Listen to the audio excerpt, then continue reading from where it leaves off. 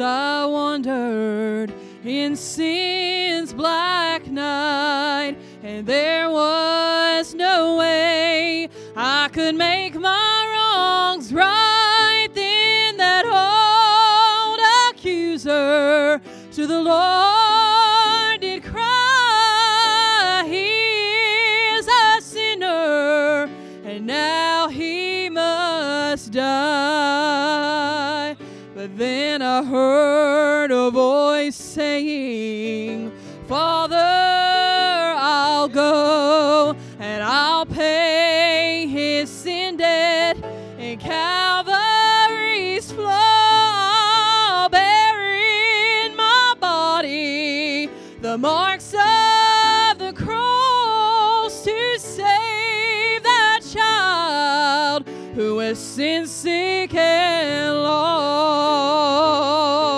And it's still the blood that saves from sin. It's still the blood that cleanses within.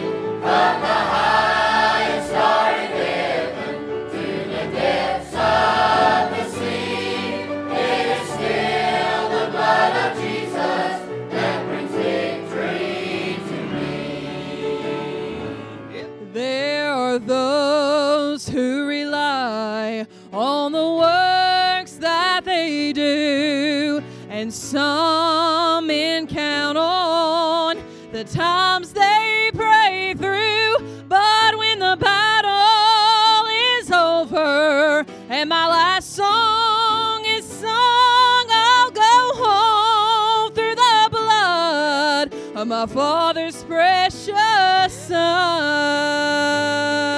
And it's still the blood that saves from sin. It's still the blood that cleanses within. From the highest star in heaven to the depths of the sea. It is still the blood of Jesus that brings victory to me. And it's still the blood that saves from sin. It's still the blood that cleanses within. From the highest star in heaven to the depths of the sea. It is still the blood of Jesus that brings victory to me. It is still the blood of Jesus that brings victory to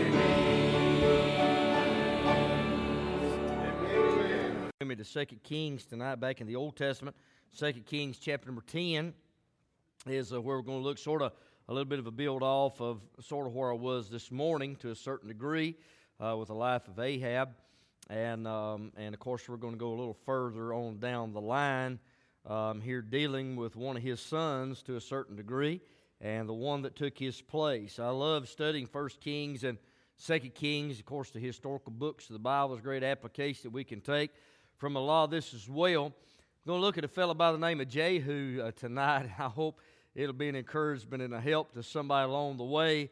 As I go back through, sometimes I get bogged down. I'm not done with David, and we'll be back to the life of David before long. Man, I got a multitude of notes as I've studied through and just jotted a few things down where messages just continue to build. And I hope the study of David and the life of David has been a help to each one. But tonight, 2 Kings chapter 10, I'm going to read closer. I'm not going to read the whole text, but I'm going to pick up reading in about verse number 27. And this deals with the life of Jehu. And, of course, he was king there, and we'll talk a few things about him tonight. But notice what your Bible said in 2 Kings chapter 10, and verse number 27 is where we'll pick up reading. The Bible said, And they break down the image of Baal, and break down the house of Baal, and made it a draught house unto this day. Thus Jehu destroyed Baal out of Israel. Howbeit from the sins of Jeroboam the son of Nebat, who made Israel to sin, Jehu departed not from after them, to wit, the golden calves that were in Bethel and that were in Dan.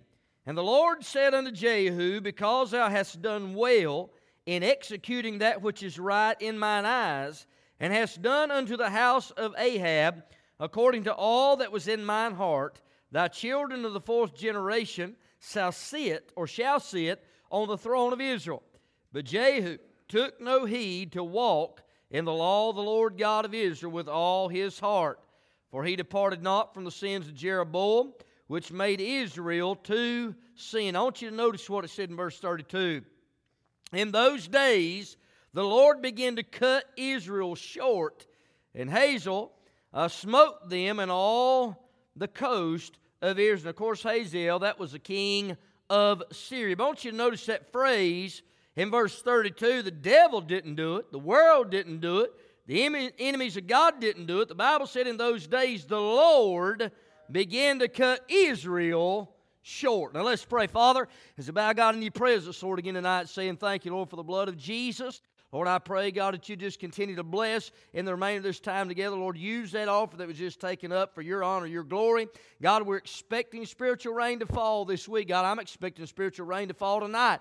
Father, I ask, God, that you'd speak to every heart, Lord, that's in this building, those listening by way of the live stream of the Facebook, CD ministry, telephone, whatever the need is, and radio ministry, those that are listening in tonight. I pray that this message would speak to somebody's heart. Above all, if there's one lost, I pray that you'd say, Lord, help the child of God. Help us to clean some things from your word tonight. We'll be careful to give you thanks and give you praise for what you do. If we ask these things in Jesus' name, amen and amen. 2 Kings chapter number 10 is where we're looking tonight. And of course, a man by the name of Jehu. And if I could preach on a thought tonight, it'd simply be getting cut short. And basically that's what God did unto the nation of Israel. God himself, not the devil, not the enemies of God, but God cut them short. Why is that, preacher? Well, sin's a big deal to God.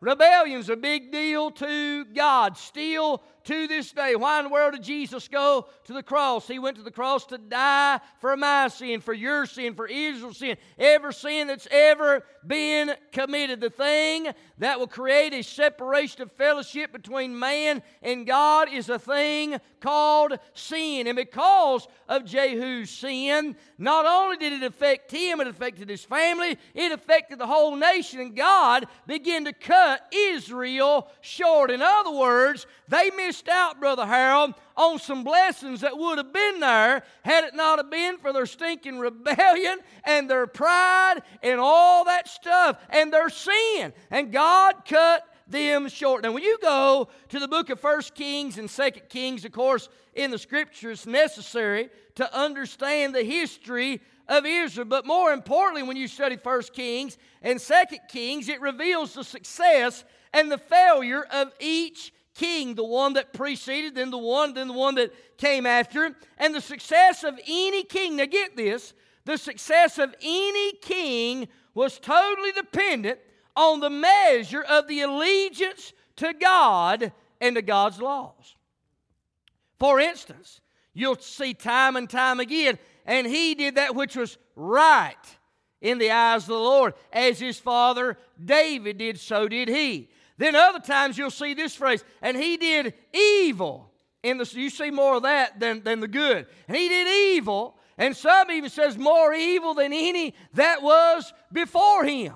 But the measurement and the success of each king was totally dependent upon their obedience unto God and to God's law. It seemed like David was the measuring stick all the way through that. Of course, Josiah was a great godly king as well. But here we're dealing with the life of a man by the name of Jehu. Well, what do we know about Jehu? There's several things by way of introduction. I'm going to give you, I think it'll be a real short message. You've heard that before. I really think it's not going to be that long. But what do we know about Jehu? We know this, that Elijah, the man of God, the prophet of God, commissioned this king. He's the one that commissioned him and anointed him to be king over Israel. In 1 Kings chapter 19 and verse 16, God had told Elijah, and Jehu, the son of Nimshi, shalt thou anoint to be king over Israel. So we know that God used Elijah to anoint Jehu to be the king over Israel. The second thing we know about Jehu, Jehu was a captain of Joram's army. Now, Joram was the son of Ahab and old Jezebel. Now, we know according to the Word of God that there were 70 sons that Ahab had in Samaria. And we'll say more about that here in just a minute. I love that phrase where it talks about kinsfolk over there in that same passage where it reveals there were 70 sons of Ahab there in Samaria. But Jehu was a captain of Joram's army. For the Bible said in 2 Kings 9 and verse number 5, "And when he came, behold, the captains of the host were sitting, and he said, I have an errand to thee, O captain. And Jehu said, Unto which of all of us? And he said, To thee, O captain." And that was Elijah talking unto Jehu. Elijah called him the captain. Why did he call him the captain? Because he was the captain of Joram's army, and he's getting ready to take his place as king. So we know Elijah commissioned him and anointed him to be king. That's what we know about Jehu. We know that Jehu was the captain of Joram's army. We also know again that it came to pass that Elisha did anoint him in 2 Kings 9 and verse 6. And he, that being Elijah, he arose and went into the house, and he poured the oil on his head and said unto him, Thus saith the Lord God of Israel, I have anointed thee king over the people of the Lord, even over Israel. Now, according to the Word of God, we know that Jehu also reigned for a total of 28 years over Israel. How do you know that, preacher? Well, right in this text, we didn't read it, but if you read on, in 2 Kings 10, in verse 36, in the time that Jehu reigned over Israel in Samaria was 28 years. So just gather just a few things I think is important to get the gist of the message. What do we know about Jehu? God came to Elijah, and Elijah said, hey, you remember Elijah was underneath that juniper tree?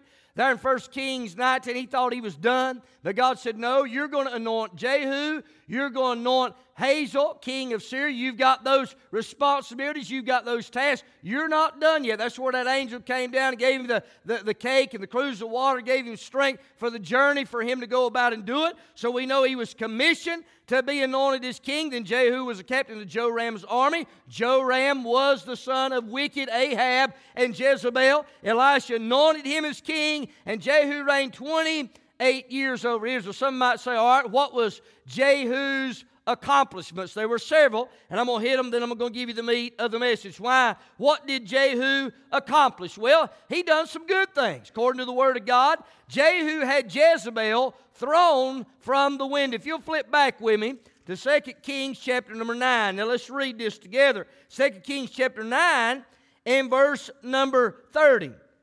The Bible said, when Jehu was come to Jezreel, Jezebel heard of it, and she painted her face and tired her head and looked out at a window. And as Jehu entered in at the gate, she said, had Zimri peace, who slew his master? She asked a question. She was sarcastic. You go back and you can study about the life of Zimri. But verse 32, and he lifted up his face to the window and said, who is on my side? Who? So he asked the question, who's on my side? Who? That's a good question, by the way, too. You on the king's side tonight, on the true king? I'm talking about the King of Kings and the Lord of Lords. That's a good question to ask. He said, who is on my side? Who? And there looked out to him 2 or 3 eunuchs, and he said, and that he is Jehu, throw her down. Throw who down? Throw Jezebel down from the window. So they threw her down, and some of her blood was sprinkled on the wall and on the horses, and he trode her underfoot. One of the greatest accomplishments of Jehu's ministry was he had Jezebel thrown from the window, and she died there, and the dogs licked her blood, and that was a prophecy that fell upon her. We didn't read it this morning, but we were in that chapter in 1 Kings chapter number 21. Elijah had foretold of Ahab and Jezebel's death in 1 Kings 21, verse 21 and 22, and also verse number 29. So it was foretold, and it came to pass right here before our eyes. So one of the accomplishments of Jehu that had taken the place of Joram, which was the son of Ahab and Jezebel, he had her thrown from the window. Also, Jehu killed all Ahab's descendants. Notice verse 1 of 2 Kings chapter 10. Notice the text. And Ahab had 70 sons in Samaria. What happened to all of them? He killed them all. Killed them all. Wiped the whole crowd out. Well, who was directing him? God was. Yeah, man. You say, man, that's awful severe. I'm telling you, Ahab was wicked. Jezebel was wicked. And there's one thing about God. We think about His love, and He is a God of love. We think about His graciousness, and He is a God of grace. We think about His mercy. He is a God of mercy, but He's mostly defined by His holiness. Remember Isaiah 6, 3 times those seraphims came through. They didn't say holy. They said holy, holy, holy. You look at Jesus, the double calls in the New Testament. When He said verily, verily, you better pay attention. But the seraphim said holy, holy, holy. When God mentions something 3 times, you really better pay attention. Yeah, He's a God of love. Yeah, He's a God of justice. Yes, He's a God of mercy and grace and all of those things and compassion. But His greatest attribute and trait is His holiness. And God in His holiness must judge sin. And God dealt a fatal blow to the house of Ahab when those 70 sons were killed. Not only the sons we know, Jehu had Jezebel thrown down from the window, he killed all of Ahab's descendants. Notice on down in chapter number 10 and verse number 11. So Jehu slew all that remained of the house of Ahab in Jezreel, and all his great men and his kinsfolks, and his priests, until he left him none remaining. He killed them all. That was part of the accomplishments of Jehu. Why did God use Elijah to anoint Jehu? Because Jehu was a tool in the tool belt of God to carry out the judgments upon Ahab and his house. So Jezebel was thrown down from the window. 2 Kings 9, all of his descendants, those 70 sons, his kinfolks, his priests, everybody that was attached to Ahab was removed from the land. So that was another accomplishment. But there's a third thing that he did, and we just read it a moment ago. Now we get into our text out of 2 Kings chapter 10 for the night. Look at verse 27.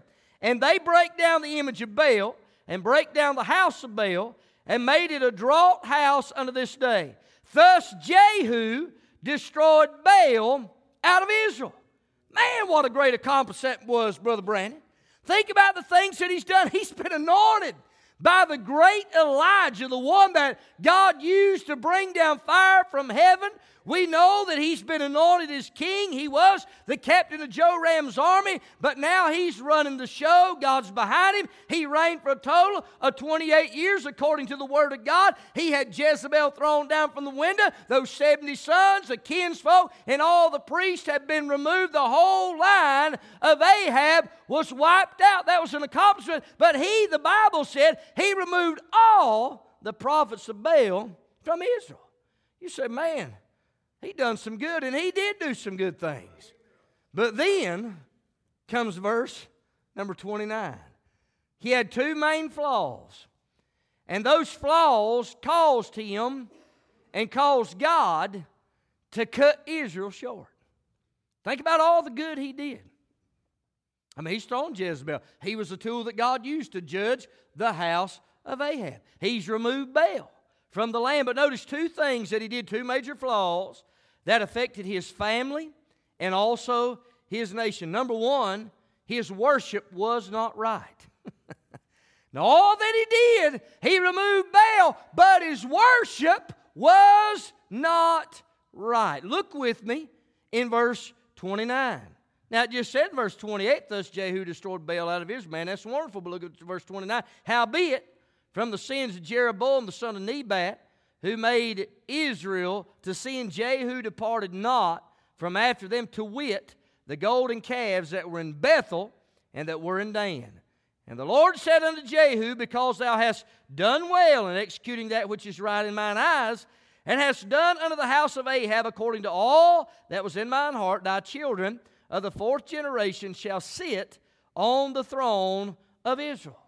His worship was not right. He removed Baal. He got rid of Jezebel. He got rid of the descendants and the kinfolk and the priests and the 70 sons of Ahab. But his worship was not right. As Jeroboam, if you remember, when he set up those golden calves, one in a place called Bethel, one in a place called Dan, there where people came, and it became a thorn in the nation of Israel's side because they wouldn't worship Jehovah God. They were worshiping something that was made with man's hands, those golden calves. And in spite of all that Jehu did right, his worship was not right because he found himself bowing down to not just a golden calf singular, but golden calves.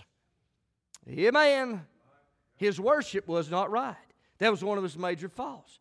There's a second thing that he did according to the Word of God tonight. His worship wasn't right, but also his walk was not right. Look in verse 31. But Jehu took no heed to walk in the law of the Lord God of Israel with all his heart. For he departed not from the sins of Jeroboam, which made Israel to sin. His big crutch and hang up, his pet sin was those two calves. And it kept him from worshiping right. It kept him from walking in the ways of God, in the laws of God, in obedience unto the God of heaven. You say, well, what was the result? Well, the Bible's pretty clear. Look in verse number 32, here's the message. In those days, in what days? In the days when Jehu's worship wasn't right, and his walk with God wasn't right, in those days the Lord began to cut Israel short, and Hazael smote them in all the coast of Israel. Hazael, again the king of Syria, was the enemy of Israel and the enemy of God's people. What happened, preacher? Well, God cut them short. He withheld blessings. And right after that, it didn't take long, Brother Harold. The enemies of God came in and they conquered the people of God. Why? Because God's hand of protection had come off. Because their worship wasn't right and their walk wasn't right. Oh, that ought to give us a heed to a big old warning. They ought to be a big old warning sign flashing. Beware of the judgment hand of God to that crowd that won't worship right, to that crowd that won't walk with God and walk after God. Friend, there's a result that'll come. We don't want God cutting us short. You see, you can be saved, but God will withhold His blessings from you if you don't worship right and if you don't walk with God in the right manner. Did you know there are several things that we can forfeit? We can forfeit when we don't worship right, when we don't walk with God right, and God cuts us short. We forfeit several things. Number one, we'll forfeit the presence of God. You see, the presence of God is what blessed the nation of Israel. The presence of God, God was blessing them. Jehu came in and he done what God wanted him to do in the early on in his ministry. He removed the Baal and he removed Ahab's descendants. He done all that. He was a tool that God used, but I guess we could say he got too big for his britches too, because he could not get away from worshiping not just that calf, but those two calves, one at Bethel, one at Dan. His walk with God was not right, and God said, all right, buddy, I'll give you a space to repent of your sin. You've refused to do it, and I'm going to cut you off short. And immediately, right after that, Hazael, the king of Syria, came in and conquered the people of God. Why is it? Because God's presence had been taken away. How many times you heard me say this? This week, you know what we need more than anything? Again, revival doesn't come with a visitor and evangelist. Revival don't come with a singer, with a singing group, with a soloist, with a choir. Revival comes when God chooses to send it. Sure does. Technology we got, thank God for our Bibles, thank God for our worship, for our songbooks. Everything will be prepared as far as from that standpoint. But if the presence of God ain't in the house, it'll be all in vain. Amen. Without Him, we've got to have Him. There's a lot of folks that think, well, you know, I can just do my own thing. I can rely on my education. I can rely on my experience. I can rely on my worship ability, this, that, and the other. Man, we got to have Him. I don't know how to be more plain than that. We got to have Him. But when we don't worship right, we don't walk right, rest assured, and He cuts us short, we're forfeit the presence of the Lord. Now, keep in mind, now, once an individual, we're in the church age, when a person gets saved, we have the Holy Spirit living inside of us. You never lose the abiding presence of the Holy Spirit of God, but there are several things we can do. You can grieve the Spirit of God. You can quench the Spirit of God. You can resist the Holy Spirit of God, and you can do that and rely on your own strength, and God will let us. Oh yeah, He'll let us fall and He'll let us fail miserably, relying on the arm of this flesh. But when He cuts us short, we forfeit the presence of God. But it didn't have to be like that in Jehu's life. It was his decision to worship wrong and to walk wrong. And I beg you, let's don't do that, because when we do, we forfeit the presence of God. We also forfeit the peace of God. You know, the book of Philippians talks about the peace that passeth all understanding. There's no greater peace in this world than to have a right standing between you and the Savior. Nothing between my soul and the Savior. There's an old hymn that spells that out wonderfully. Nothing between me and my Savior. Is there anything in your heart between you and the Savior? Well, listen, if there is, there's really no peace. There's no peace at all. So, preacher, I got peace, but then it may be anger, it might be bitterness, it might be forgiveness, it might be a grudge. I mean, it could be a pet sin, it could be a secret sin, I have no idea. But if there's something in between there, there's no peace. Amen. We forfeit the peace of God when we don't walk in obedience to, and we walk wrong, we don't walk right. That's what Jehu did. He didn't worship right. He was worshiping everything else but God. You got to be careful not to do that too. You saw that don't go on there. Are you kidding me? It goes on every day in America. I guarantee probably numerous people, it probably happened at Faith Community Baptist Church this morning. Probably happened tonight. Anything that takes the place of God in our life, anything we love more, anything we worship more than God, that is an idol. And when we worship that, we worship wrong and we're walking wrong. And you better make sure you get that. But understand, we forfeit the presence of God and the peace of God, but even the protection of God. And I've already hit on that.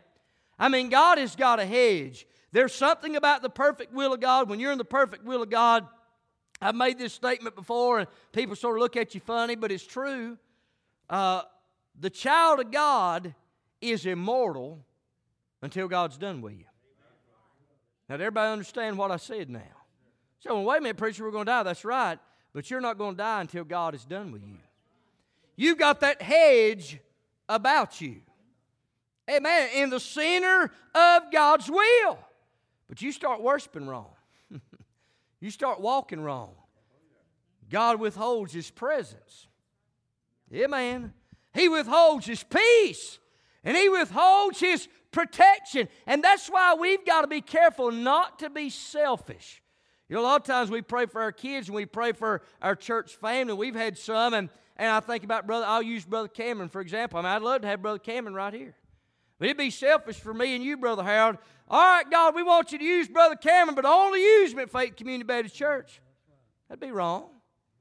I mean, right now it's God's will for him to be wherever he is. He's in Virginia now and ain't Sleepy Rock somewhere else. But anyhow, he's up around Bristol.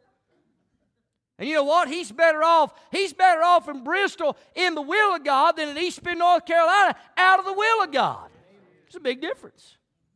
Now, I understand we're sort of selfish. We want our kids around us, but they're better off and they're in a protected state if they're serving God where God wants them. You'll be a whole lot better off if you let them get where God wants them to be rather than where you want them to be. God knows best. Amen. But we'll forfeit the presence of God, the peace of God, even the protection of God. And we see right after this, God cut them short.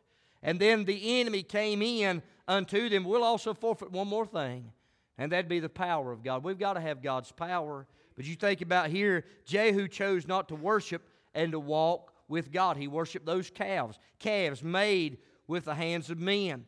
He didn't walk after God's law, after His word, and he walked in rebellion. Jehu and Israel were cut short. That means they missed out. Now get this. If you ain't got nothing else, get this. It means that they missed out on God's best for their life.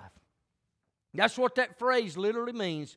When God cut Israel short, there was a whole lot more blessing over here if they'd have chose to worship right and to walk right. You know, we cut ourselves short a lot of times. Because we don't worship right. And we don't walk. And ain't none of us above it, by the way. We can come faithful to the house of God and you not worship right. Amen. You can come to the house of God and not be walking right. We can put on the stuff, we put on the attire, we can put on the smile, we can sing, oh, how I love Jesus, but the only one that knows your heart tonight is the God of heaven, and He knows us better than we know ourselves. And sometimes we miss out on the blessing of God. You'll have a service, man, where 7 or 8 just getting blessed the fire out of them, and then some over here, they ain't felt the thing. Why is that? Well, they might not be worshiping right.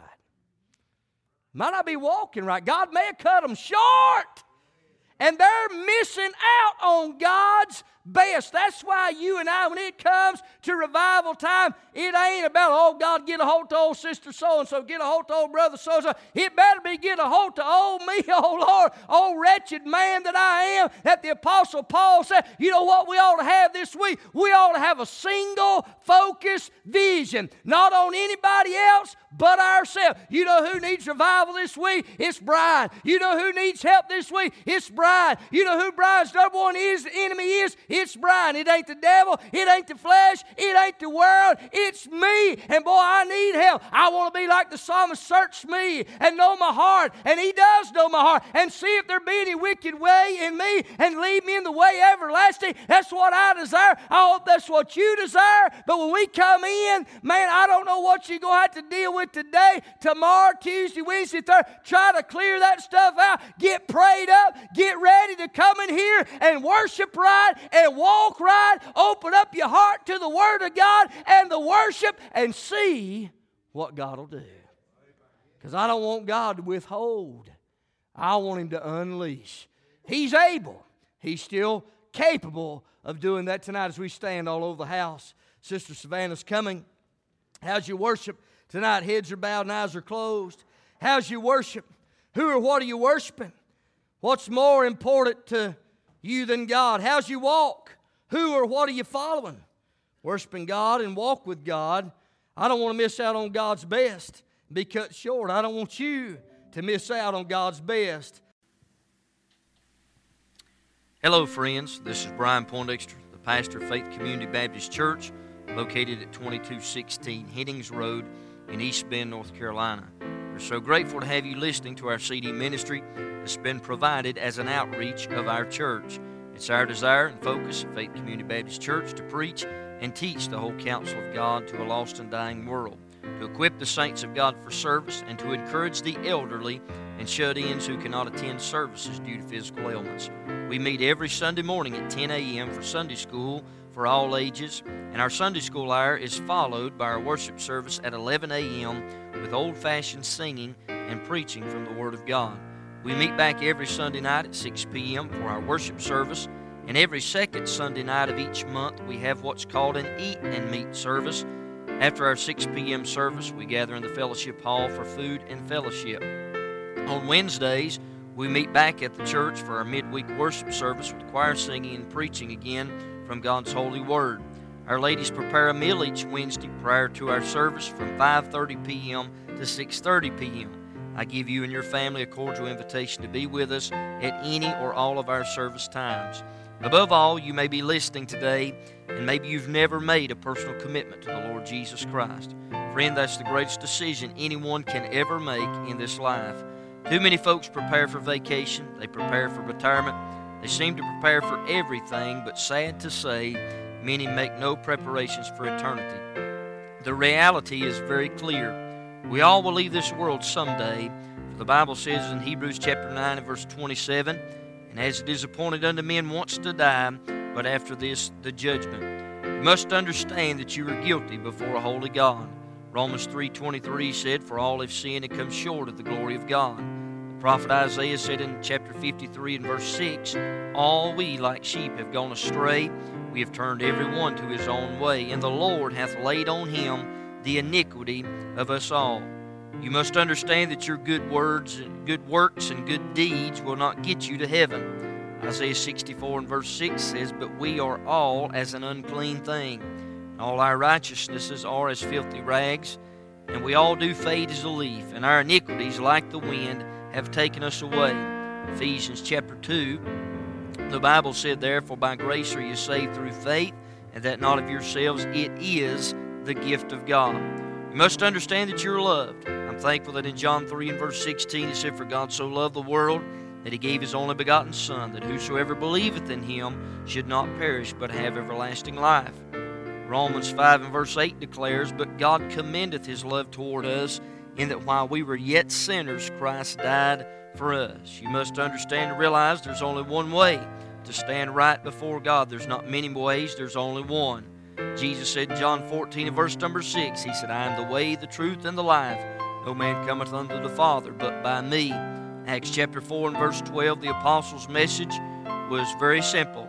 There in Acts chapter 4 in verse number 12, they said, neither is there salvation in any other, for there's none other name under heaven given among men whereby we must be saved. You might ask the question, preacher, how can I be saved? That's what the Philippian jailer asked in Acts chapter 16, verse 30 and 31. He asked Paul and Silas, he said, sirs, what must I do to be saved? They said, believe on the Lord Jesus Christ, and thou shalt be saved and thy house. Romans 10:9 said that if thou shalt confess with thy mouth the Lord Jesus, shalt believe in thine heart that God hath raised him from the dead, thou shalt be saved. You must ask God to save you. I can't do it. No one can do it for you. Romans 10:13 said, for whosoever shall call upon the name of the Lord shall be saved. If you know you're a sinner, and if you're sorry for your sin, and you believe Jesus died for your sins, you simply have to ask him to save you. You might say, preacher, how can I know for sure God will hear me? Well, first of all, the Bible tells us that we must be drawn. John 6 and verse 44, Jesus said, no man can come to me, except the Father which hath sent me draw him, and I will raise him up at the last day. Psalm 51 and verse 17 gives us the attitude we need to have when we come to God. It said there, the sacrifices of God are a broken spirit, a broken and a contrite heart. O God, thou wilt not despise. If God draws you by conviction, and if you're sorry for your sin, you repent of them. If you believe Jesus died for your sins, and if you asked him to save you, then the Bible declares you've been saved. If you trusted Jesus Christ as your Savior, then you've been forgiven of all your sin. Romans 8:1 declares, there is therefore now no condemnation of them which are in Christ Jesus, who walk not after the flesh, but after the Spirit. Once a person has been saved, they need to be a part of a fundamental Bible-believing church where they can grow in the grace and knowledge of Jesus Christ. God calls us out of darkness and commands us to walk in light after we've been saved by his marvelous grace. If we can help you here at Faith Community Baptist Church in any way, feel free to contact us. If you have asked God to save you, please contact us, and we will send you some free literature to help you in your newfound life in Christ. Thank you again for listening to our CD ministry that's been provided by our church here, and may God richly bless you and your family is our prayer.